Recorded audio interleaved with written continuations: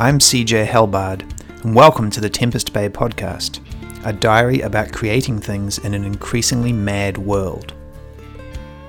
Tempest Bay is a small town on the wild coast of New Zealand. It has charming cottages on the beach, quirky townsfolk, quaint old traditions that have survived the onslaught of technology. It also has a dark history going back to the days when whaling ships ploughed the great ocean. There are secrets buried deep in our basements, rituals we don't ever talk about, and on pitch black nights when the mist rolls in off the sea, we each feel something scratching at the walls of our mind. Tempest Bay is a fictional place where love meets Lovecraft, a place to make stories about being human in this mad, mad world. As we build Tempest Bay at projecttempest.net, this podcast is where we have conversations as creators about what's on our mind. Thank you for being part of this journey with us. Welcome to the Tempest Bay podcast. I'm CJ. This week we've got Ed McRae, legendary New Zealand writer, game designer, narrative designer, novelist. There's not a lot you haven't done, mate. Yeah, that's true. I haven't gone skydiving while writing. Next up on the Tempest Bay podcast. Yeah. Thank you so much for joining us. I'm really looking forward to it today. I think we're both quite interested in some stuff about New Zealand storytelling, especially in the horror genre, swapping stories as writers do about our sort of creative journeys. I'm really looking forward to a good conversation. Thank you so much for coming with us. Oh, no, same here. No, pleasure to be here. Ta, mate. And before we get on to the large, awesome, winding discussion, I thought we might start off with just a little bit of things we've been enjoying over the past while, and then things that maybe kicked us off in our writing career by inspiring us. So what I've done is I've just basically come up with something that I've run into in the past couple of weeks, some kind of narrative experience that I really enjoyed.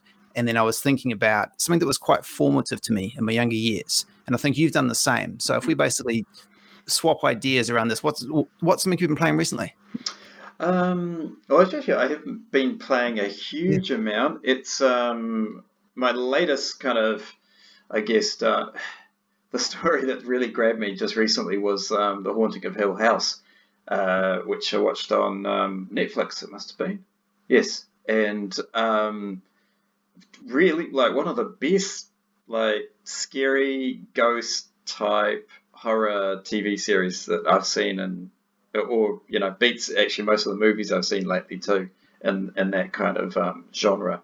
I thought they just did that's just really interesting job with it. Nice. I watched it with my partner when it came out, and the same thing. I think we were just riveted. Yeah, it's what did I put it down to? Like, it does creepy without too many jump scares, which I love in horror. Like, I generally don't like jump scares at all. I think that's kind of like a cheap horror trick that gets overused. And plus, I don't go to horror to actually feel genuinely sort of like startled or anything like that. I go to horror to experience that really nice creeping dread of seeing like where things are going and how horribly it's all going to turn out for the characters. And I thought, The Haunting of Hill House does that beautifully, and it also plays with some really interesting things around time, flashing back in time, or different times existing in one location, and different sort of characters from different times existing in one location too. So it really kind of throws up some interesting questions about what are ghosts and how do they have, what is their relationship with time, and I think it'd be interesting to get into even the quantum physics of how they actually thought about putting all that together. But not that I know anything about quantum physics. I agree. To me, at least, part of the horror in the whole thing was the gap between the people that family were when they move into that house and then where they end up in the present day, as it were. Just there's that knot of like what happens to these people, and it plays out through the series so beautifully. It does. It's all about, it seems to be about psychological trauma. like how trauma from the past informs then how you behave, think, are in the future. And yeah, I think the haunting of Horse Hill, the haunting of Hill House, yeah, does that beautifully. Nice. I believe you spent some time around TV productions as well.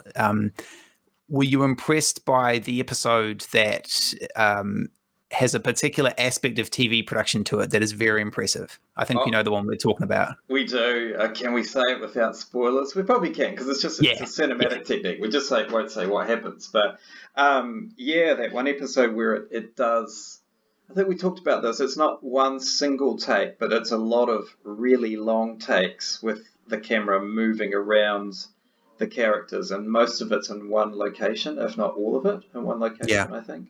It reminded me there was a Russian film director who kind of spearheaded that style. Or was it even, was it Lars von Trier or something like that, but basically shot a whole film in one shot. Yeah, so it reminded me of that. And it was really great for the building of the tension, especially the tension between the different characters. And you felt like you were kind of like this uncomfortable extra person standing and walking around and pacing the room with them. It was cool. Really well done. Yeah, nice. I always enjoyed those type of things, especially where it's not particularly flashy. They're not putting it front and center that it's sort of all one shot. But you realize after about 40 minutes that you've been essentially trapped in this place with these people, and you're feeling the claustrophobia, you're feeling the terror. It's such a wonderful technique when it's done well. And I can only imagine the logistics that they had to go through. There's a short mini doc, I think, on Netflix about how they made that episode. And even where they joined up some of the sets physically so that they could basically run between different bits. So there's a lot of theater craft going on, which I think is awesome. That is interesting, because when I worked in TV production, because I did 4 years of Shortland Street. There's some horror for you. So for international listeners, Shortland Street is our New Zealand soap opera. It's a hospital drama, and it's been going since 1992, I think, non-stop, pretty much. They had to take a wee break during COVID. I think that's about it. And so there, the impression they give is like a full, like they've got a full hospital that all the characters move around and do their things in. But when you actually see the studios, every room is kit set, and they just roll it out or assemble it for shooting that particular scene at that time. The scenes aren't shot sequentially or anything like that. So it's this constant kind of jigsaw puzzle being pieced together. It's really interesting, but they somehow make it seem like the whole thing just flows through. Yeah, good fun. It's an excellent recommendation to people, and apparently there's a sequel to The Haunting of Hill House coming, which looks amazing. Yeah, based on it's completely different characters. Apparently, it's based on another novel, because of the Haunting of Hill House was based on a 1950s novel, right? I think, written by a female horror writer whose name escapes me. Oh, Shirley Jackson. Yes. Yes. Yeah. Right. Yeah. Nice. So I think this next one is based on another story, another haunted house basically type story. Yeah. It'd get a bit tangled if the exact same family kept on shifting houses into a new haunted house every series. Oh, those poor people. It's just cursed forever. And I think that's what I also enjoyed about it, was that it wrapped up nicely within, it must have been 10 episodes. So you got the full arc, you got the full story, you got the resolution, and by the end you really needed the that release of tension and all of that at the end, because it just, you got so wound up by episode 9. I do think obviously one way of looking at TV series is that each season is almost like a novel. And I think novels do have to end. Even if you're going to write another novel, have another season afterwards, it is nice to have some closure at the end of every season. So it's not just, speaking of soap operas, it's not just an ongoing thing where every season flows into the next. You want to say, okay, this arc is done. Let's put it to bed. Okay, take a breath, and the story will come back at some point. Yeah. Yeah, I think that makes a real difference between like serial fiction and novels, because yeah, indeed, at least. Well, I mean, I guess you can play around with it a bit. You can have a cliffhanger at the end of your novel, but then you better be doing a fast release model where you're releasing the next novel really quick. Otherwise, you don't want to be waiting a whole year after the last book ended on a cliffhanger. That's just not fair. So CJ, you had a game in mind that you've been playing recently? Yeah, we've been playing Spiritfarer, which is a wonderful title. We've absolutely loved it. So the official description is from Thunder Lotus Games. It's a cozy management game about dying. You play Stella, who is the ferry master to the deceased. You build a boat to explore the world. Then you befriend and care for spirits before finally releasing them into the afterlife. You farm, mine, fish, harvest, cook, and craft your way across mystical seas. Cool. And that's a nice description, and it does sort of encapsulate the mechanics of the game. But I don't really care about the mechanics of Spiritfarer. It's a very simple thing that I loved about it, which is the feel and the emotion and the emotional palette of it is wonderful. Mm. It's this lovely, almost Richard Scarry style boat, which is very colorful and lively, that you're sailing these invisible seas on. And you're building it up as all of these talking animals come onto your boat. And they've all recently died. And you're really just journeying around this big ocean while everyone works out their problems and eventually gets ready to go on to the next stage of the afterlife. And it's incredibly relaxing. It's incredibly kind. And each animal is quite quirky. They have wonderful little personalities. So even describing it as a management sim, I mean, yes, those are the mechanics that are going on, but I cared much more about, this is a game that felt to me like it probably couldn't have existed 10 years ago. It's part of what I think of in my head as the kind of Annapurna type revolution in the indie game space, where real money has been put behind games that just want to expand the emotional palette of what you can do in a video game in lovely, human, quirky ways. So we just started playing. My partner loved it immediately. We don't really care about our points or how far through the game we are. We're just basically floating around on the ship and having a nice time and really enjoying hanging out with our pet cat and talking with all these spirits. It's a lovely, lovely piece. We really enjoyed it. I could not recommend it more to anyone looking for something a little different. Excellent. So just because I'm always looking for good games I can play with a controller. Is it a controller-based one? So it's one you can't get back on the couch. Yeah, very. Do with. Yeah, because my partner also noticed it when we were having a look through Steam one day, and it does look really cool. But so when you say the mechanics kind of don't take front and center in it, what are the relationship between the mechanics and how you're interacting with the character? Like, are they basically there to kind of, you know how it's like when you're having difficult conversations with people, it's easier to have something to do, like do the dishes, make a cup of tea, than it is to just sit there and just talk to them about it? Is it a bit like that? Very much. So this is not something like NeoCab, which is a game entirely built around difficult conversations, and it can get a little claustrophobic. You've got this big empty space. Your ship early on is almost like a barge. It's this open, flat space. And these animals come onto your ship, and you have to provide them with some kind of quarters, some kind of place to stay. And so one person might ask you, could you make me just a little hut on your barge? And then they'll say, could I please have a kitchen? Or could I please have somewhere to grow food? And so the management side of it is you're busily really just earning the money and actually building things on your boat to house these people that are your passengers. Mm. And there's a well worked out set of mechanics around that. But as you say, almost incidentally, every once in a while, this little thing will pop up and there'll be a little conversation that comes through. And it's always about them moving a little further on their journey to figuring out what their life was about and what's coming next. So it's not a super intense, let's talk about death in the afterlife game.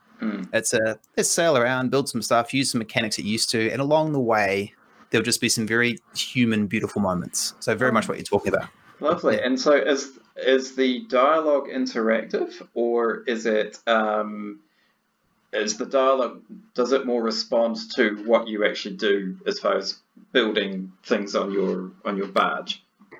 It's incredibly simple. It's not a dialogue tree game particularly. What you're really doing in theory, the mechanic side of it is that you're trying to manage their emotional state. So they first come onto your boat and they've just died and they're often quite miserable. So you cheer them up with a hug. And you've got a little Cool. pet cat that can hug people, which is beautiful. And every morning they might want some breakfast and they might really like toast. So if you make them some toast, they'll be especially happy. And then these conversations play out as there's not a lot of choice. It's not that type of game. But the meter or the bar is really their emotional state, which helps them move through what they need to move through to be ready to go on to the next phase of the afterlife. So very simple. It's not as minimalist as something like Kingdom Two Crowns, which uses left, right, and one button, but it's not far off. The mechanics are very simple. Yeah. So Kingdom Two Crowns. I haven't heard of that one, but I know of what's it called? It's a mobile game which also uses the left, right. Yeah. Yeah, I can't remember. It'll come back to me, hopefully. That also reminds me of another game which I would technically call a horror game. At least definitely the setting is horror, and it does have some quite unnerving moments, and that's Oxenfree. Yes. Yeah. I've really enjoyed that game, the whole atmosphere and the combination of, it's kind of I guess a 2D, it's not even really a platformer, it's more like a walking simulator, but 2D. And then the interactive conversations are really good and feel really adaptive. Like, you sort of feel the other characters' attitudes changing to you based on what you say to them or how you respond. And then some really cool, creepy puzzles involving time and kind of phantoms and things like that. No, I agree that I love that game. And there's a really good game developers conference talk online about how they built the dialogue system. Because exactly what you're saying, it's really quite astonishingly responsive. And they wanted to work on this idea of the characters kind of just chatter away among themselves, and you can jump in at almost any point, and it interrupts properly, which is really hard to do in dialogue systems. Yes, it is. Yeah, it does. It makes the whole kind of the discourse feel really organic. Yeah. So no, I've really enjoyed that, and just the whole premise of it's kind of a bunch of teenagers going to party on an island, and getting it, and of course encountering all sorts of scary things. But it wasn't too scary, It wasn't Friday the 13th. No, I agree. And I think one connection I would make between Spiritfarer and Oxenfree, I think they both do a great job of, there's a really distinct emotional palette that they both take. Both of these are different, and they just kind of dwell in that. They're very happy to live in a really particular emotional space. And as you say, a lot of the other stuff, the mechanics, the plot of the game, if you like, they all really just reinforce a really distinctive emotional experience, which I guess is what all games try and do. But in those games, I think the game mechanics, as it were, are really almost in the background around just, here's this feel. Like, I think both of us know what Oxenfree feels like in a really distinct way, and everything contributes to that. Spiritfarer, very much the same. Games built around a feeling, which I think is really smart. Yeah, I think so too. And because if you get that wrong, now I'm thinking about action games that then try to do simple things like tell a story by making you pick up a page and read it. And if you especially like ARPGs are tricky for this, and I'm thinking of Grim Dawn I play, which is also very, very post-apocalyptic horror themed, and you pick up these tomes that you then read, but you've just finished like gunning down a whole bunch of zombies and running for your life, and it's tense. ARPGs are tense stuff. So the last thing you want to do is then cozy up with a 2-page diary from someone. You're just not in a reading mood. So Yeah, so those two emotions or those two mindsets really clash. Whereas games like Oxenfree, they there's a seamless transition between how you feel when you're listening to the conversation and interacting with the conversation, how you're mooching along the island at walking speed, how you're quietly solving a puzzle. It's all within, as you say, the emotional palette is very calm and kind of they're more subtle emotions than run for your life or kill this before it kills you.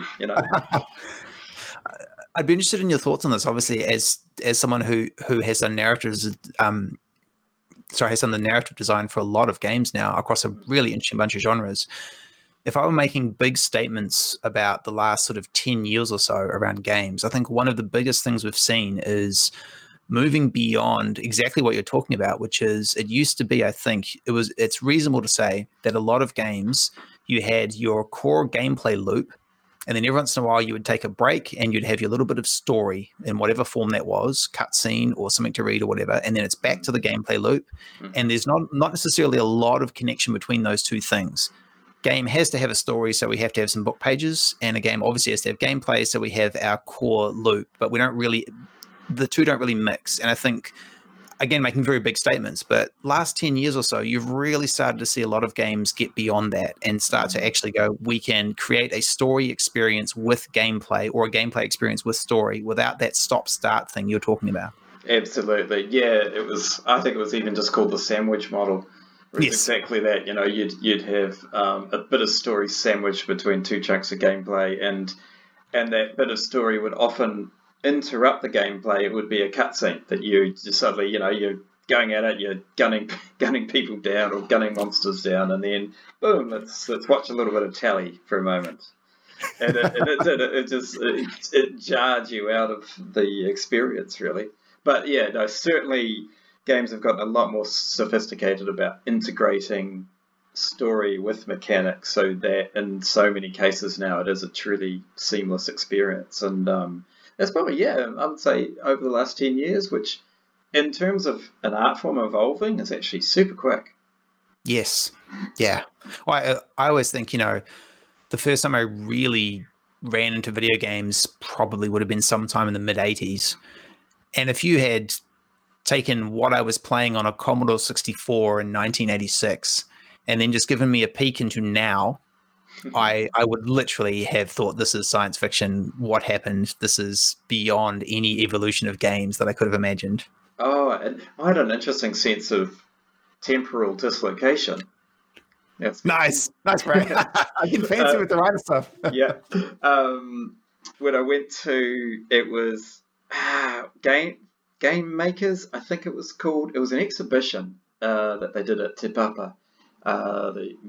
For the international listeners, that's a museum in Wellington, not Auckland, Wellington, and it's our national museum. And it featured a whole bunch of games from around the world, and covered a full sort of range from the early, very early ones. I think there was an example of Pong there even, like the physical, rolling the dials and shifting your little bats and sending the blip across the screen, through to more recent games. But I remember I looked at Dungeon Keeper, which I played a lot of in perhaps 2002 it must have been. This is when I was over in the UK for a bit. And I looked at it then, and this was maybe 10 years later, and I could barely decipher what I was looking at. I no longer understood it. I couldn't read it. I couldn't understand the icons. I didn't know what the heck was going on. And it was like, how did I ever know what this was? But, and it just showed how, I guess, my perceptions had progressed and now had settled into more of the AAA look, whereas going back to things that were a lot more abstract, pixelated, and so on, I was like, whoa, I've lost the ability to understand that. So it was kind of frightening, actually. There's that wonderful series of ads that plays in Grand Theft Auto Vice City, which is these real piss takes of 1980s video game ads, and he's talking about,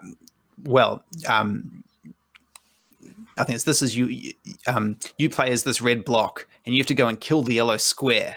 Use your imagination, type thing. Like very, very much so. Right? Yeah, you're this blob over here. You're these 16 pixels, and you have to go after those 32 pixels over there, and just. But it's actually a giant hyperdrive spaceship in the continuum. You know, like all those wonderful bits of backstory fiction. But what you're looking at is an indecipherable blob of just visual mess by today's standards. But back then, you're like, oh, I'm right in the middle of this. I can feel it all. Well, and they did a good job of that too. They did. As you mentioned, backstory. It's like you ever look at like the artwork on the side of a Space Invaders machine, and it is, I think.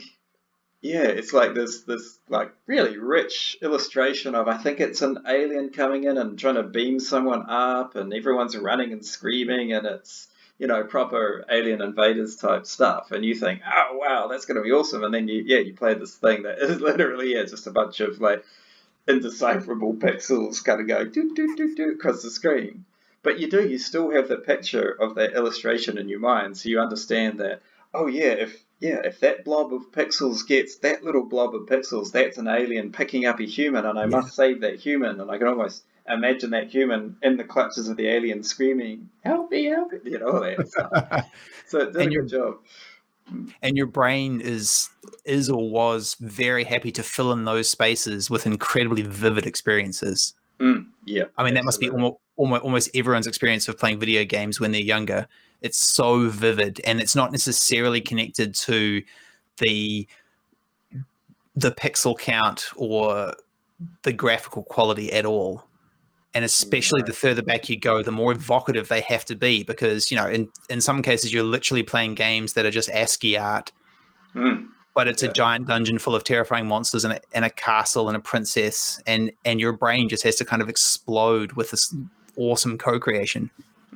Yeah, which I had an experience with. I had that experience with A Dark Room, which is a mobile game that uses just text and ASCII art.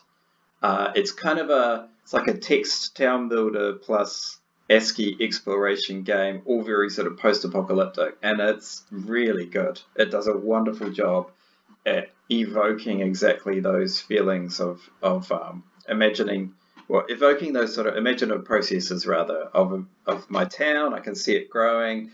The way it describes the people and the huts in the town, I can sort of imagine how that's going down. And then my post-apocalyptic encounters, it does a really good job of offering so little and then sparking so much in my own head. Whereas I actually found, like, I tried to play Dead Space. All right. Dead Space, the first one, and I couldn't do it. It was too intense.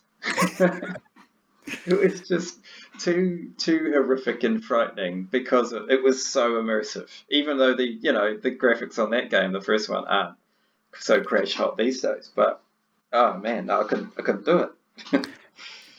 It's interesting you say as well. For me, I also struggled with Dead Space. I think it's a brilliant game, but it probably wasn't for me. And one of the things I felt like I was never able to take any kind of breath. Yeah. There was no exhale. And one thing that I liked about something like Alien Isolation, which in some ways is trying to do a very similar thing. You're trapped on a creepy spaceship with something bad, but Alien Isolation gives you a lot of times when you can go right, and it lets you really get into that rhythm of kind of, I'll be terrified and then I can relax. And I didn't find that Dead Space did that for me. No, I think, quite right. It was high tensile all the way through. Yeah, and that feels unsustainable. Whereas, actually, Resident Evil also did a good job of providing safe rooms, like your safe rooms, even where you sit down at your typewriter, and for some reason, after blowing away all these monsters and running for your life, you can then sit down and write a little story about what you just did. But it felt so nice, like as soon as you get into that little room and you can hear the music playing, and no one's going to attack me now. It's yes.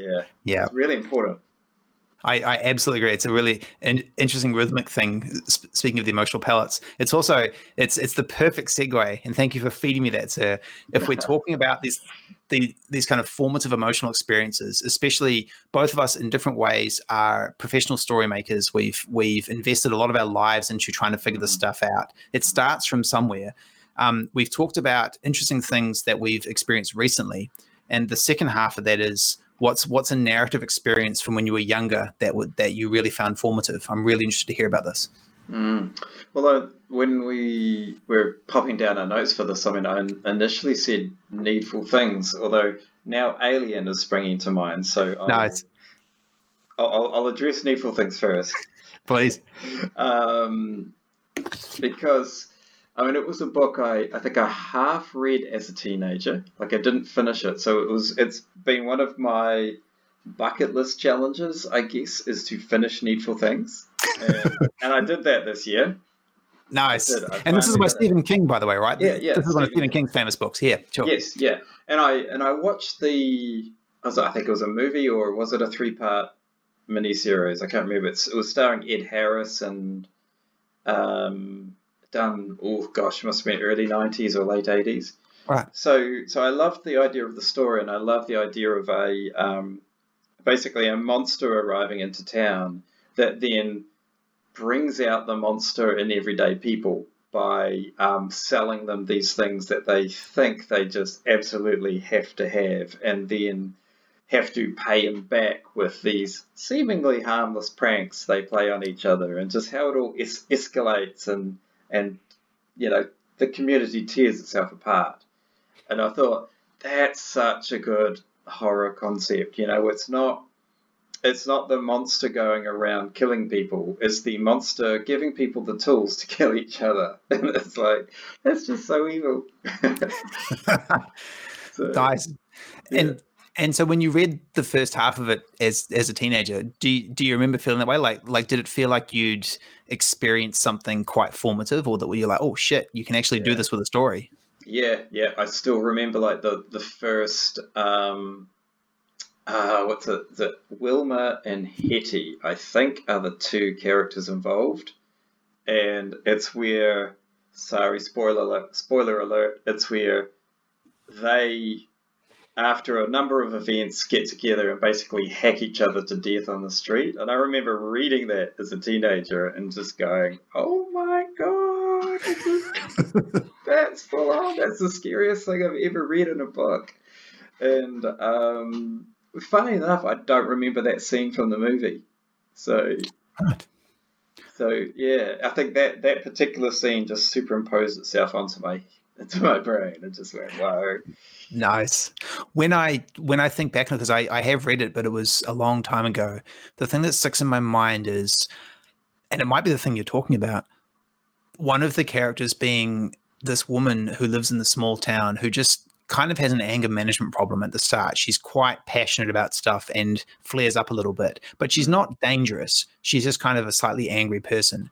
And then the villain basically puts her through a series of hoops where she thinks that someone else is after her and is playing increasingly mean pranks on her, and she starts to retaliate to those pranks. And as you say, you go from sort of a normal person with an anger problem to people violently trying to kill each other pretty quickly. And you're like, I remember this person from 30 pages ago. They were fine. How did they get here? And Stephen King does that wonderful job of like every single step along the way actually feels logical.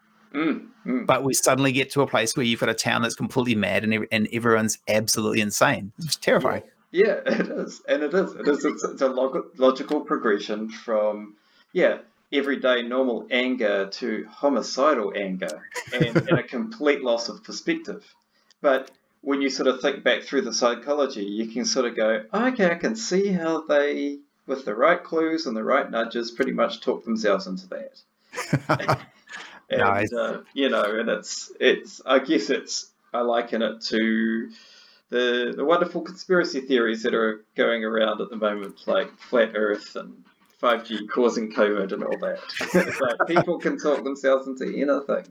and very, very quickly, which I think is the scary part, right? Absolutely. It's really not a long evolution.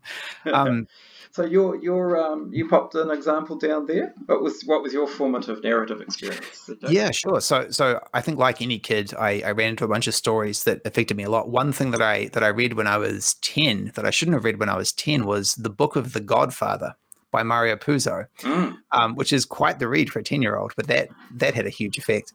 But the one that the thing I wanted to talk about was a comic from the late 90s, which is called The Invisibles by Grant Morrison. And The Invisibles, among comic nerds, it's quite famous, mainly because it's completely batshit crazy. It was very much it was written very much during the rising heat of the late 90s, when the millennium was approaching, and conspiracy theories started to boil, and no one knew what Y2K was going to be. And Grant Morrison, it's very hard to describe the plot of The Invisibles, but it's basically all conspiracy theories are true.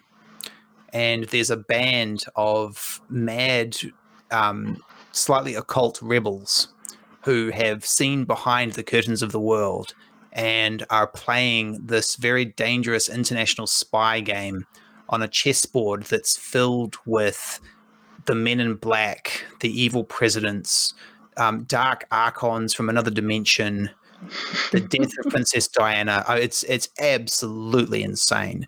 And at the time, reading it as a teenager, my conception of comics was kind of, okay, comics are either essentially Archie, Betty, and Veronica, or they're superheroes. My palette was not wider than that, and I do understand that comics, even then, were much more than that. But The Invisibles was just this kind of, oh wow, using just sort of ink and color and text bubbles, you can go anywhere you want. You can bend time, you can wreck narrative arcs, you can do the craziest shit, and then you turn the page and you can do it all over again. And so a combination of the actual plot and the stuff that's in The Invisibles, it's one of those comics that actually, like, you can read it about 5 times, and on the 5th time you start to really peel back the layers, and there are other layers there. So it's a very dense, very, very technical comic in some ways. But there's also just this wonderful feeling of, you really get the sense that Grant Morrison, on any given morning, he woke up and he felt like some mad idea had come into his head, and he translates it directly onto the page. There are enough ideas inside The Invisibles to fill several dozen books and comics and movies. And one of the things is that The Matrix is very clearly influenced by The Invisibles. Ah, right. And so it was one of those things where, and it's only happened a few times in my life, I just kind of realized, oh wow, stories can be so much more than I thought they could. And it's happened a few times in video games, a few times with books, but that comic, especially because of the strange relationship that comics have with time and with attention and with how you read them. Oh, yeah. Like literally, if you basically turn the pages of a comic back and forth, you can hop and skip really back and forth through time. And there's a layer of Invisibles where someone else is doing this to the comic of The Invisibles. Oh, right. Yes, and it's buried very deep. It's not on the surface. On the surface, there's all these fun kind of international spy goings on and super hip stuff that was really cool at the time. But there is a layer where some other creature is actually reading The Invisibles and flipping back and forth through the pages and inserting itself into the plot at various points in time. And you only spot this if you hunt for it. But there was one of those things I was just like, oh my God, my brain is melting. So that's so meta. it was absolutely, and it was before that stuff really became as much of a thing. And so The Invisibles on one side is just a tremendously good time. It's someone who loves things like the Avengers, the old Avengers from the 60s and old 70s spy dramas and Quentin Tarantino, all these things. It's someone having a really good time, and it's this mind-blowingly complex and strange story thing. And that really shifted a lot of stuff for me. So that was a lot of fun. Gosh, that reminds me of my first experiences reading Neil Gaiman's comic series. What's it called? Oh, Sandman? Sandman, yes.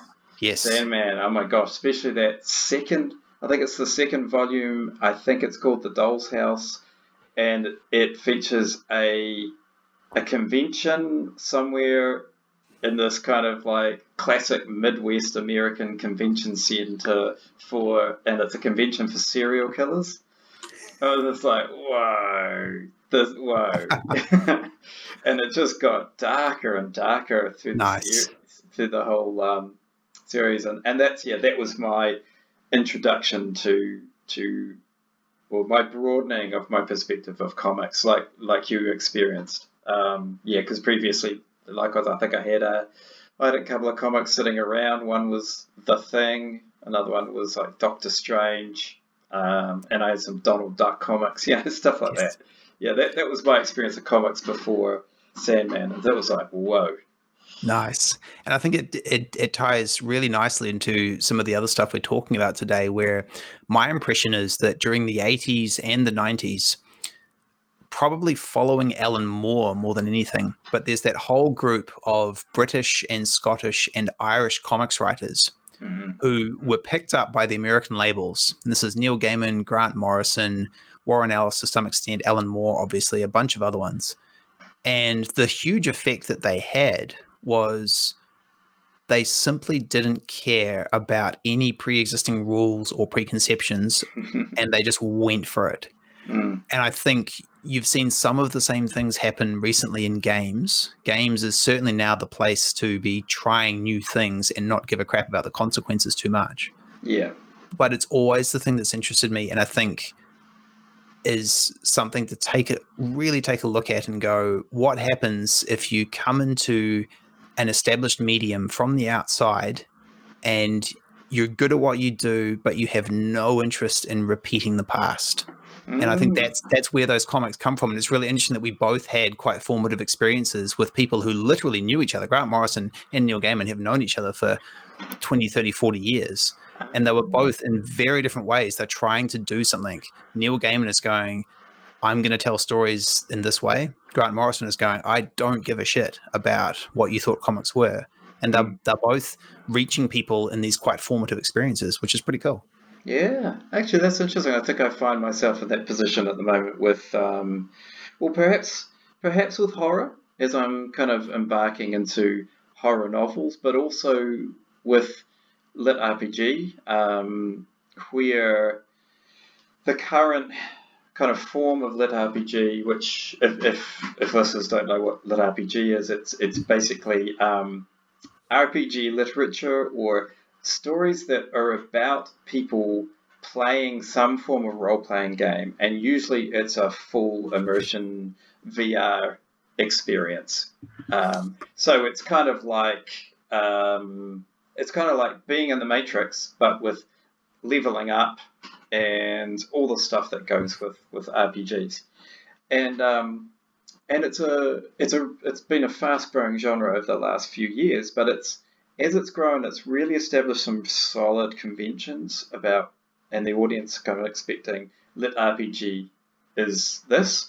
And unfortunately, it tends to be a bit of a kind of a male RPG power fantasy, getting really strong and becoming inexplicably attractive to all of these in-game female characters and stuff like that. And it's like, I'm coming in at, so I came in a little bit later on in the lit RPG genre, and I was looking at it and going, well, yeah, I come from a games background where I see all these different types of games. Why can't we bring some of that to the genre rather than this just one kind of stereotypical power fantasy? And I guess that's what I'm trying to do now is bring those fresh approaches, but it's not easy because the audience isn't necessarily welcoming new stuff. And I think it'd be interesting I don't know what the reception was of like Sandman, for instance, when it was first released, because like that Thing comic that I talked about that I had actually had the Sandman in it. of this guy who literally turns to sand and then like goes through the ventilation to go visit his buddy, the Thing, in hospital, while all of these superheroes are having a massive brawl out the front of the hospital. And it's like the shift from that Sandman to Neil Gaiman's Sandman is like a completely different character. So people must have been going, what? What is this? And existing Sandman fans must have just thrown their arms up in horror. But it works. Although, being fair, and to Neil Gaiman's advantage, I'm not sure that there were millions of old Sandman fans at that point. I don't think he was in the hierarchy. This is a really interesting point, and I think it's a really nice place where the crux of our conversation hits. We've talked a lot about where we've come from, the things that influenced us, but now we can talk for a while about what are we trying to do? What's the next phase? Listening to you, it's really interesting to hear the idea of a genre that maybe has already become a little hidebound and its existing audience knows exactly what they want. One of the things that I think happened with Sandman is a whole lot of people who hadn't even considered comics as something they would read suddenly found this somewhere. The old cliche, which may be completely outdated and wrong, but I'm not sure it was, this idea that people's girlfriends started reading Sandman. You'd have your boyfriend who was a comics nerd and you'd be over at his place and there'd be a copy of Sandman lying around there and the cover was completely different from any normal comic. And the old cliche was that the girlfriend would pick it up and start reading and then become a huge Neil Gaiman fan. And so there's that thing of, are you how much can you argue with who your audience is? And I'm really interested in hearing your experiences around this, because there's obviously just the fact that you also have to make a living and find an audience somehow. But how's that been feeling to you? Well, yeah, I've certainly hit that crossroad with self-publishing, because I've self-published three novels, a novella, 2 non-fiction books at this stage, and my partner's under our Fiction Engine label has published a poetry collection as well. And so especially sort of that crossroads is, do you write to market or do you write what you want to write and hope that you can find a market? And as I imagine you've also experienced with the Tempest Bay, it's a hard road going to find your own audience. It's not the easy way. But then, I quickly found my first lit RPG, I tried to write to market, but I still put a number of things in there, like a few kind of critiques of RPGs and how they work. And then certainly in the sequel, I even put in a character that was a direct critique of a certain type of gamer. He was a streamer and an ARPG streamer and just had all of that attitude and that went with that. And so I was, critiquing that, and it just didn't fly with the audience. They didn't want to hear that type of gamer being critiqued. It wasn't what they were there for. So, I guess what I've now come to is that I'm not willing to give up on the genre, I've realized, because I feel like it has so much potential. But my challenge is now I need to take it to a different audience. And sure. I think that must be, what, was it Marvel? It was Marvel, wasn't it? Must have decided with Neil Gaiman. Was it Marvel or DC? I think it was DC, but they had created a new label, Vertigo. Vertigo, yeah, that's right. Yeah, which is DC sub-label. But I think they were very much the same process. I think they literally thought we should make comics for adult or mature readers, and we will create a completely different brand effectively, and then we'll staff it with all of these Brits and Scots and just go for it. But I think there you had the thing of, there was the kind of seismic shift around, especially Alan Moore, who's pretty inescapable, where a few years ago, Alan Moore comes out of almost nowhere and writes a few things that are kind of earth-shatteringly adult at the time. And you can't really plan for an Alan Moore to show up. But I definitely think that was a thing, that was a proof point, if you like, in the corporate thinking of, right, there is a market for this. Although I think it was larger than Alan Moore just from my Yeah, yeah, absolutely. patchy understanding of comics history. But of course, 20, oh, what's it called? Is it 2000 AD comics? Yes. Yeah. I think arguably that was a proof point of adult comic creation because there's nothing kitty witty about Judge Dredd Absolutely. ever. It's just brutal from the get go, and it was also making some really interesting kind of political commentary Yeah. about certain types of government. So, and it had been going for quite a while, and I think had a pretty strong following. So it was probably a good case in point of, oh well, here's this working in England. Can we make it work in America? Yeah. Very much so. Perhaps, but I don't know. I think but there was that example around already. It's very fair. It's really interesting to hear you say. So one of the things that we've found so far in building Tempest Bay, and we're much further behind than you are in your projects. The biggest thing I've tried to do is find the things that people react to strongly. And I could not have usefully predicted what that would be in advance. So one of the key touch points we've found is people react very strongly to anything that connects to a post-apocalyptic world. And they react much more strongly to that than to some of the things that I was kind of putting out front going, hey, look at this, look at this. And they just kind of go, yeah, that's cool, but oh, this bit I really like. Because we did some pretty in-depth feedback stuff, especially on the early releases, where we were really going, hey, what did you really like about this? What grabbed you? What pissed you off? What didn't you care about? And just trying to dig into that and to sort of allow ourselves to be surprised. And that level of perversity where it's not so much that I was going, oh, they'll love this. It was, okay, here's, 8 or 9 different elements. And a small group of people will absolutely seize on one aspect and become obsessed by it, which has happened. And then they'll walk away from other stuff. And that's kind of been the pattern. And it's quite tricky because there's things that I love. And I have to accept that I'm possibly the only person who loves them. But there's things that I really enjoy, and I go, oh, right, I didn't realize that this would strike such a chord. One of to be more concrete about it, one big aspect of Tempest Bay that originally was in the background is this idea that as a physical location, as a small town on the south coast of Wellington, it's actually affected by emotional weather. So you have storms coming in off the ocean, which happens all the time in the real world. But you also have emotional weather, it literally drifts in off the ocean. And every once in a while, the whole town goes a little strange, goes a little mad. Cool. And this idea of treating emotions as literally a weather system, which I think is a very familiar thing to anyone who has dealt with things like depression or anxiety. There's that feeling that it's an external element. And putting that in as part of the thing, people jumped at that much more strongly than I thought. It was one of half a dozen sort of driving ideas that I'd kind of put into the mix. And that's one of the things people go, yeah, they feel seen by that in some way. And so it's these slightly tricky paths that I couldn't quite predict.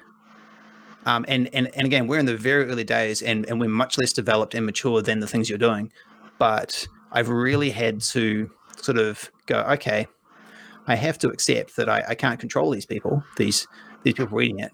But if they're latching onto anything, that's a good thing, if you see what I mean. Yes, absolutely. Yeah. And especially if it's anything that you can see you could enjoy creating. Absolutely, yes. And I think that's the challenge point. I mean, and I'd love to come back to the emotional weather thing because that's really interesting. But I'm just thinking with like the first book, the first little RPG book I did, Warlock, that actually sold really well. We were actually amazed by how well it sold, and and we're talking in numbers of it's probably grossed about 20,000 New Zealand all up. Cool. Which awesome. For a self-published book is pretty good. Yeah. And but I think what my challenge was that the things that the readers were latching onto were things that I didn't personally enjoy creating. And that was my mistake because I'd kind of written it to market. If I hadn't been writing to market, I wouldn't even made it a fantasy because Sure. I've done a lot of writing for fantasy games and I have read a lot of fantasy in the past, but it's not my go-to for creativity. Um, you know, Genres like cyberpunk and horror and gangster stuff is more where I like to play out stories. So unfortunately, yeah, there wasn't a kind of a yeah the audience latched onto things that I knew I wasn't going to enjoy creating, and so therefore I just couldn't. Yeah. I didn't want another contract gig, basically. That's very fair, and I think all of us who have done the work for hire thing at some point, you want to not be for hire in some Yeah, sense. I yeah, think it's a very totally. You want to just hire yourself to create yeah, what you want. Yeah, I agree. but It's an interesting connection you say. One of the things with Tempest Bay, because there is a strong Lovecraftian strain in it, but it's a very particular one. And one of the things that people that we showed the early concepts to, a lot of people were like, "Oh, great, Lovecraft! I really, really enjoy that." And they were looking forward to Lovecraftian monsters and people, fighting Lovecraftian monsters with shotguns and that whole side of it. mm, And that stuff is really awesome. And there are many awesome horror stories built around that stuff. But it was an interesting point of choice because I was like, very much appreciating the reaction. That's actually not what I'm doing. This is not something with tentacle monsters in any kind of evidence. The Lovecraftian side that we're going for is much more about worldview and kind of feel and the cosmic sense behind a lot of Lovecraft stuff, rather than here is your tentacle beast that you shoot in the face. mm, And it was an interesting moment, very much connecting to what you're saying, I think, where we had to go, well, we can actually probably get an audience pretty fast if we do the Lovecrafty tentacle thing, but we're really not going to do that. And yeah, it was a very clear choice point. Yeah. And quite a hard one because you are walking away from an audience.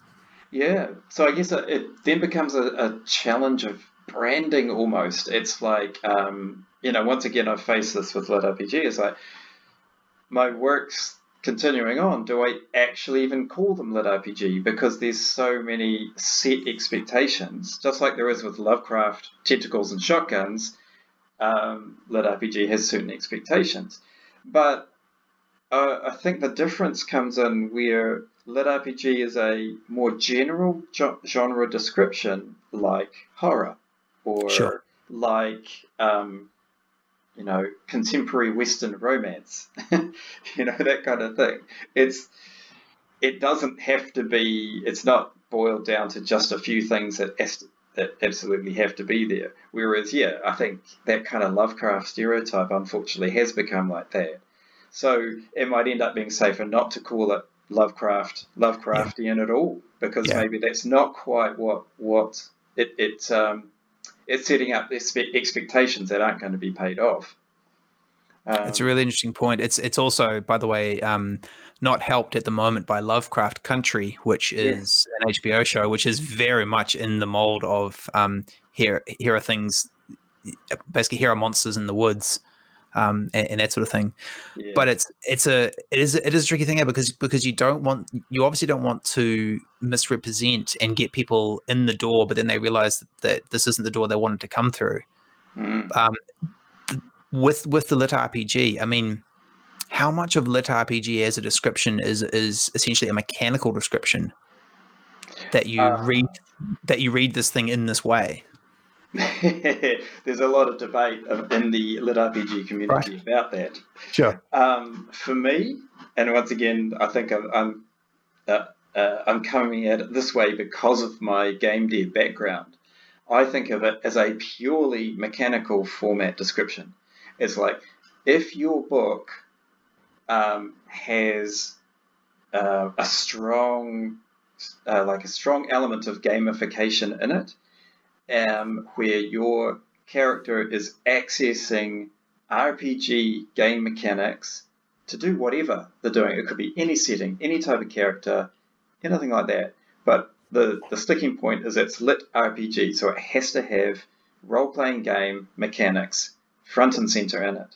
and if it doesn't, it's not lit RPG. And I don't know, and I can be a little bit black and white about that. I know, because people talk about Ready Player One being technically a lit RPG novel, and it's like, not really, because he's not just playing RPGs the whole time.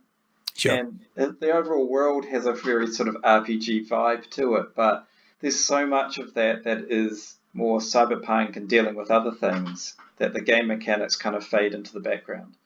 So, so I would definitely put it down to the mechanics. Whereas, by the sound of it, if you're talking about like emotional weather systems causing people in Tempest Bay to act a little strangely, that to me sounds like psychological horror or kind of supernatural horror, perhaps. Yeah, I think for us, it's a completely useless label that doesn't get anyone in the door. But a lot of it is essentially environmental horror. You have a place that is shaped by these emotional forces that then drives behavior that can be horrific.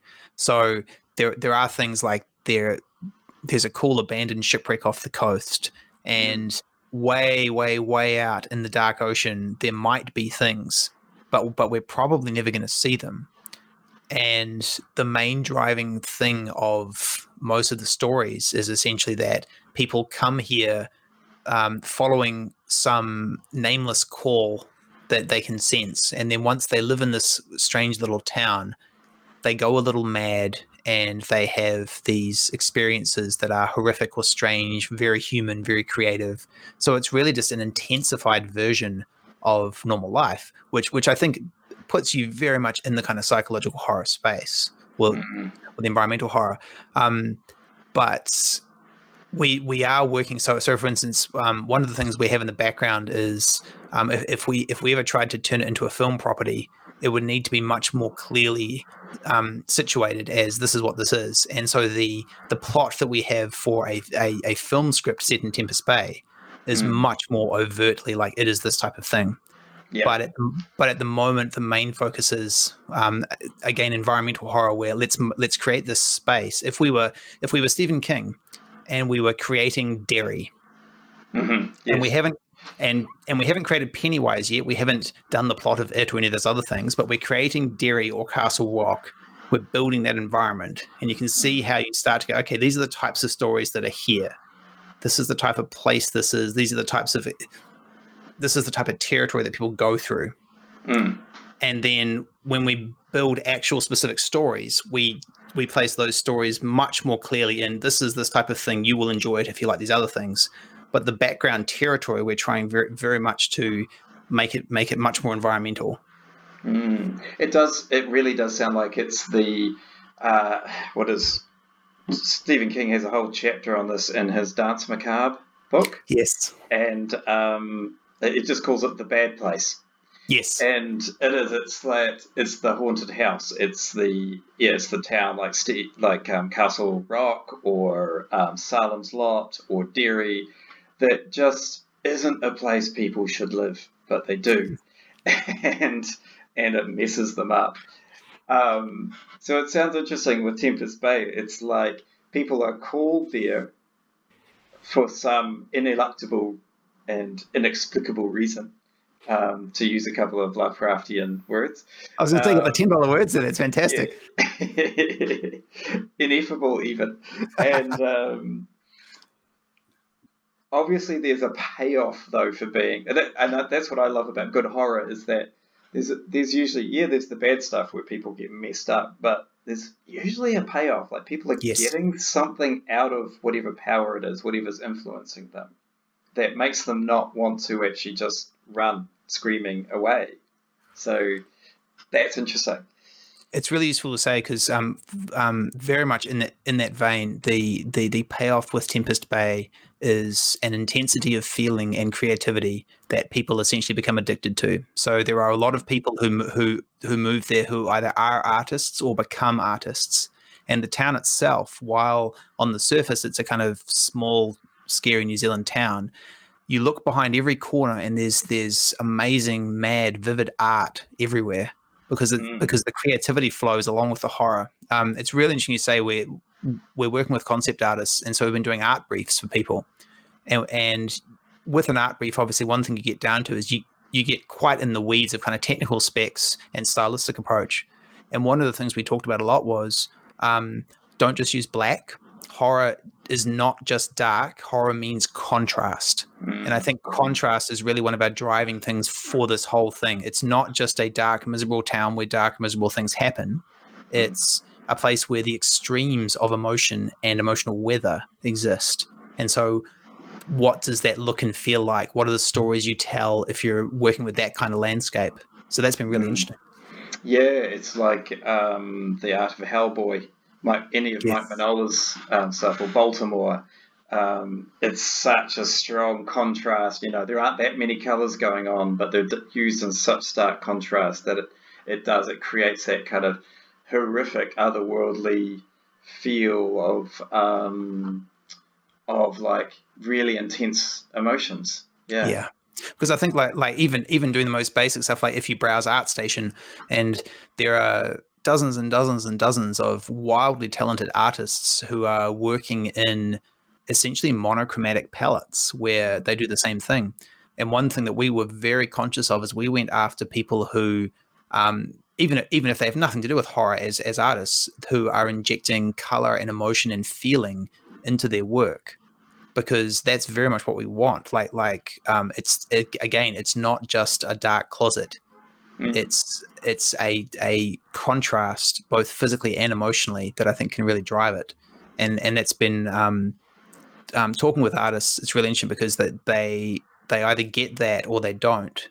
And one of the nice paths that we're going down is very much the route of trying to find the things that people either latch onto or reject strongly. We're trying to evoke strong reactions to everything we're doing, because it's absolutely fine if people don't want your thing.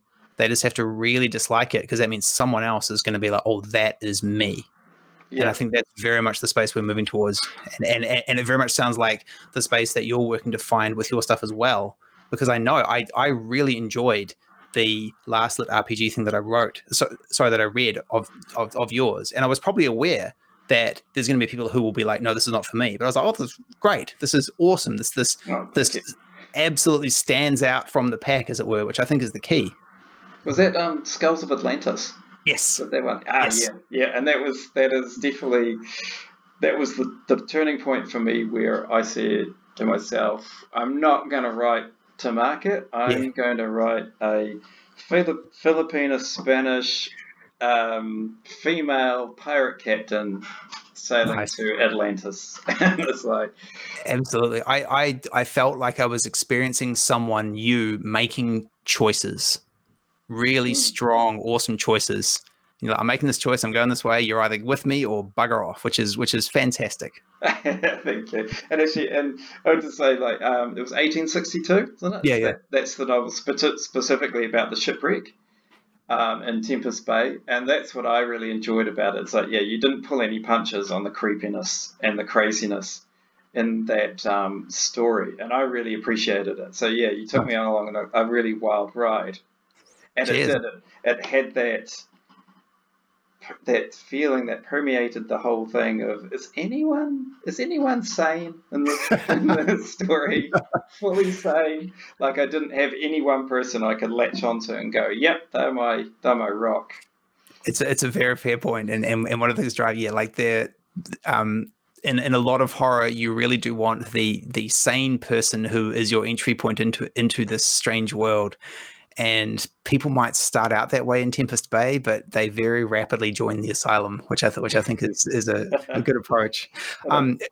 It's also a really good point to move us towards the last thing I want to talk through, which I think is us. So if we've talked about some things that influenced us when we were younger, the really interesting stuff that we're both sort of occupied with now, but if we're throwing snowballs, if we're two New Zealand creators stuck down here at the ends of the earth in this wonderfully strange little country of ours, and we're both edging around one way or another, where we're looking at horror particularly, but what do you want to do with New Zealand horror? What's the thing? What castle are we trying to storm here?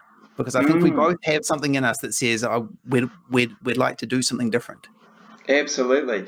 My impression of New Zealand horror has been that we do schlock horror really well, and sort of like a really dark comedy really well. Sure. And I'm thinking of things like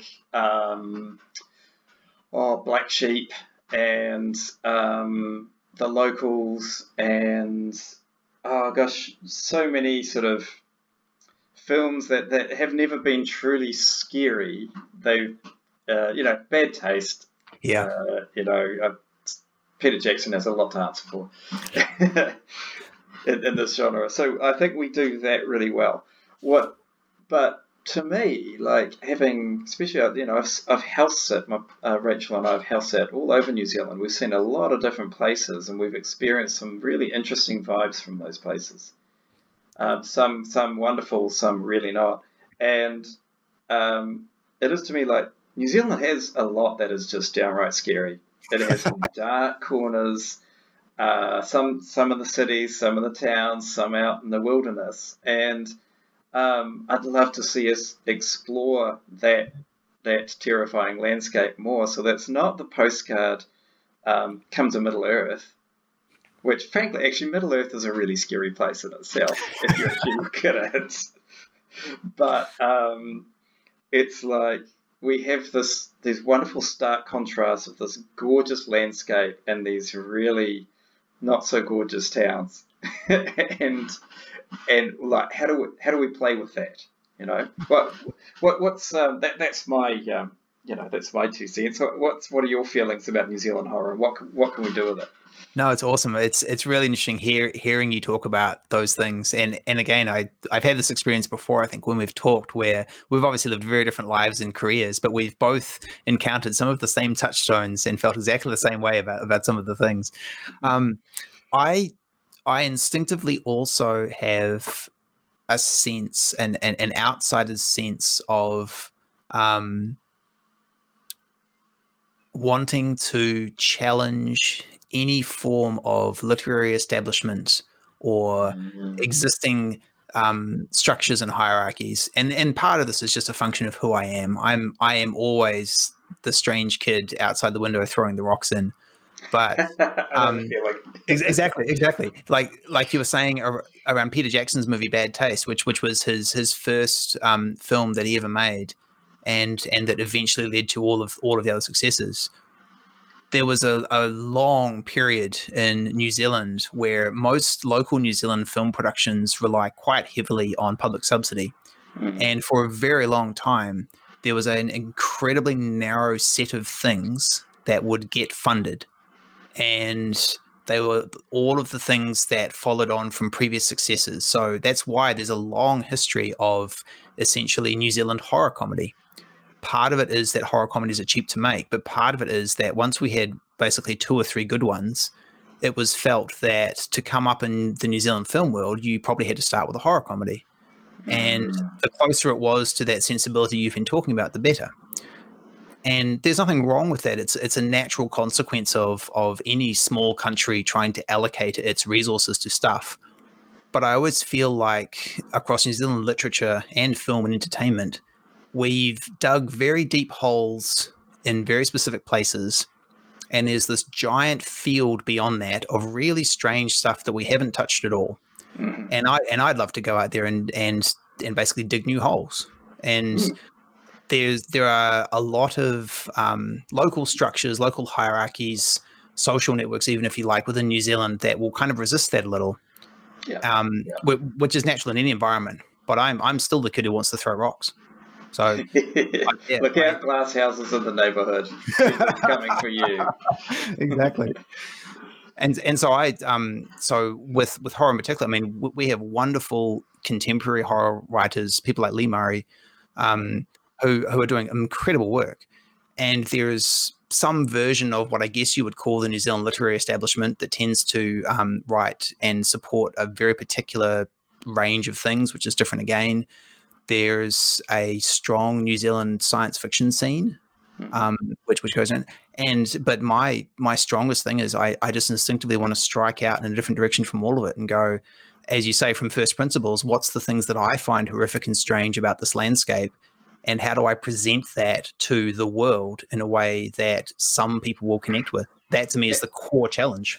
Yes, and I totally agree with that sentiment, and on so many levels. And I think for me, my hope, or a source of hope, is actually the kind of Swedish horror and Scandi noir sort of movement. And I'm thinking of like, what's his name? Lindquist, I think is his name. He wrote Let the Right One In, which was then made into a film. And then I recently read another of his, which I think is I Am Behind You.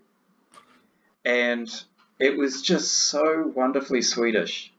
Like, I was looking for something fresh, like something that's going to scare me in a different way. And this was about like a bunch of Swedes who go on their, annual caravan holiday to this one caravan park, which honestly sounds so Kiwi. And I think that was the other, I could relate to what they were doing because it's also, we do a lot of it here. And then just these bunch of caravans just get shifted into this horrific landscape that they then have to try to work out what the hell's going on. And their personalities start to break down and all sorts of things come out. It's just really good.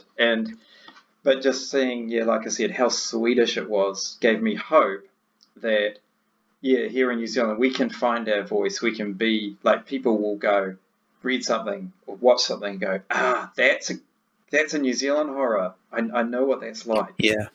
That's really interesting you say, and obviously over the past 100 and something years, other people in other art forms and genres have found their own answers to that. They have found their own things of this is a New Zealand voice, and that's a wonderful thing. My argument, which I think I hear you agree with, is I simply don't want to be bound by the previous solutions that people have found to what is a New Zealand expression. I don't want to be continually compared to people from the 1920s because all of that stuff is great. I have no problem with it at all, but I'm very interested in finding our own new forward-looking solutions to this core question. Exactly. Yeah. No longer shall we all be compared to Catherine Mansfield. Why? No Yes. more. No more. There are again, for overseas listeners, a very small number of New Zealand, largely short story writers, Frank Sargeson, Catherine Mansfield, that for a very long time were just the entire superstructure of New Zealand literature. And there's no problem at all with what they're writing, but every once in a while, again, can we go dig another hole somewhere? It seems so strange to be so completely captured by a very small body of work by a very small number of people. Yes, and since we're talking about horror, when CJ says hole, we're talking about grave. We're going to go dig some graves. Exactly. So I think, I mean, tying back almost all the things we talked about, those British comics writers of the 80s and 90s, a lot of new game developers who've come into the industry over the past sort of 10 years, there's always a sense somewhere, there's a strong fuck you sense in what they're doing, and they are refusing one way or another to accept what's been handed down as this is the form, this is what comics are, this is what games are, this is what New Zealand horror is. You have to have a sense of I want to go break shit somehow. Absolutely. And I think to a challenge that we have as New Zealanders is that over the last few decades we've also been absolutely saturated with American content. Sure. And so we've absorbed, say for instance, American horror. And, it's telling that one of my strongest references is Stephen King. For instance, it wasn't a New Zealand horror writer, it was Stephen King. And so I think we also need to kind of, look at that, look at the structures, look at what works and what doesn't in terms of storytelling, but then go, but how can I do that the Kiwi way? Like, what Kiwi story can I express using potentially tried and true techniques, or as a reaction something totally different, different way of storytelling altogether. That's really interesting. I agree, and I do think, I mean, my understanding of Stephen King in the 70s, he found stories that only he could write. And that's always the question. You go, okay, what about me here in my environment, where I am, who I am? What can I write that no one else can? It's a very knotty question that comes up when you're doing things like pitching films. The nastiest question in the room is always, why are you the person to make this film? And we kind of have to find our own answers to that. What specifically about being us here now is the thing that we can do that someone sitting in America can't do? Yeah, exactly. And there are only 5 million of us. That's 5 million out of almost 8 billion on the planet. So the odds of being born a New Zealander are just so minute. You've got a better chance of winning the lottery. So we should be grasping that and going, we've got this really unique situation. What do we have to say about it? So I totally agree. While at the same time, I think being dicks enough to reject a lot of the hand-me-downs, because as with any culture, there's a whole lot of cruft where people, in their offhand moments, they think, oh, well, these things are Kiwi culture, whatever that means. That's the space you work in. And I think you have to constantly really kind of reinvent. And again, I mean, because we're both fixated on Stephen King to some extent, in a good way, I'm pretty sure in the 1970s that New York publishing houses, if they had heard about this strange horror books being written in northern Maine, they would have gone, what on earth, why aren't you setting your stories somewhere better? And Stephen King will go, well, no, well, I'm here. This is my place. I'm going to make it my place. I'm not going to accept the clothes that you're trying to put on me. And I think that's always a challenge for any culture, but especially New Zealand, which does have a quite ingrained sense of these are the reflexive things that we imagine are Kiwi culture. Yes. And you can look at that with fresh eyes and go, oh, but there's something quite horrific here that's not in the direction you were looking at. And that's really the challenge. Yeah, it is a real challenge. And there's certainly a temptation to, and once again, like if you're trying to capture an audience, there's a certain temptation to go set your story in a place where you think the audience is going to relate to it. And, like rather than setting your supernatural horror in Auckland, just set it in San Francisco, because immediately you go, there's a much bigger audience for that. But it's like, no, it's like, but then you're having to transport your imagination to another place, putting another challenge in the way, unless you really know San Francisco well. And it just becomes all a little strained. Whereas, I think I'm coming back to that too, of like, what can I write that pulls in everything that I've experienced of just being a Kiwi, and especially a small town Kiwi. And I'm going to be giving that a shot. Nice. Excellent, sir. That's fantastic. On one last note on that, I had an excellent catch up the other day with a Kiwi art director who's worked in video games for must be nearly 20 years now. And he was really, really helpful and really articulate. And he was talking about the exact same problem. He'd worked for Kiwi game studios for a long time. And the number one thing that he'd had to get good at was helping Kiwis pretend to basically be in places like New York. Yes. Yeah. And he'd said, well, so what we used to do is we used to try and sneak little kind of Kiwi things into the art, into the background of the concept art.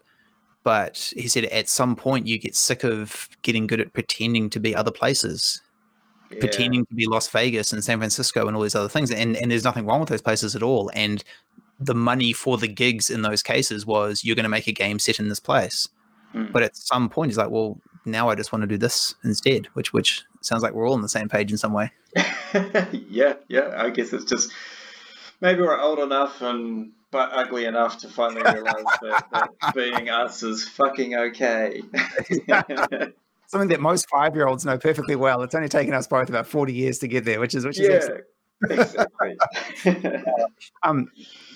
So, mate, Ed, this has been a fantastic chat. Thank you so much for taking the time to catch up with us. I've really enjoyed. I always enjoy our points of similarity and our points of difference. It's quite a strange continuum we exist on. Where can people follow you and find more of your stuff, and what do you want to point people to? Cool. Well, my website is www.edwardmclean.com. edmcrae.com, so it's EDMCRAE, and that's pretty much got all my stuff on it, from my lit RPG books and non-fiction books about narrative design through to all my work with video games, and I've done a little bit of work with comics and that as well. So that's the best place to go to. Or if you just Google Edwin McRae, I'll come up, or Edwin McRae Narrative Design, I'll come up. Excellent. And as always, the home page for all stuff Project Tempest is project-tempest.net. That's project-tempest.net. And that's us for this week. Thank you very much. No, thank you. Tempest Bay wouldn't be possible without the amazing support of everyone involved, including you. If you've enjoyed this podcast, please subscribe and consider leaving a review. This helps us out a lot. For more, please go to projecttempest.net for access to the videos, art, podcast, award-winning stories, and much more. That's projecttempest.net. See you next time in Tempest Bay.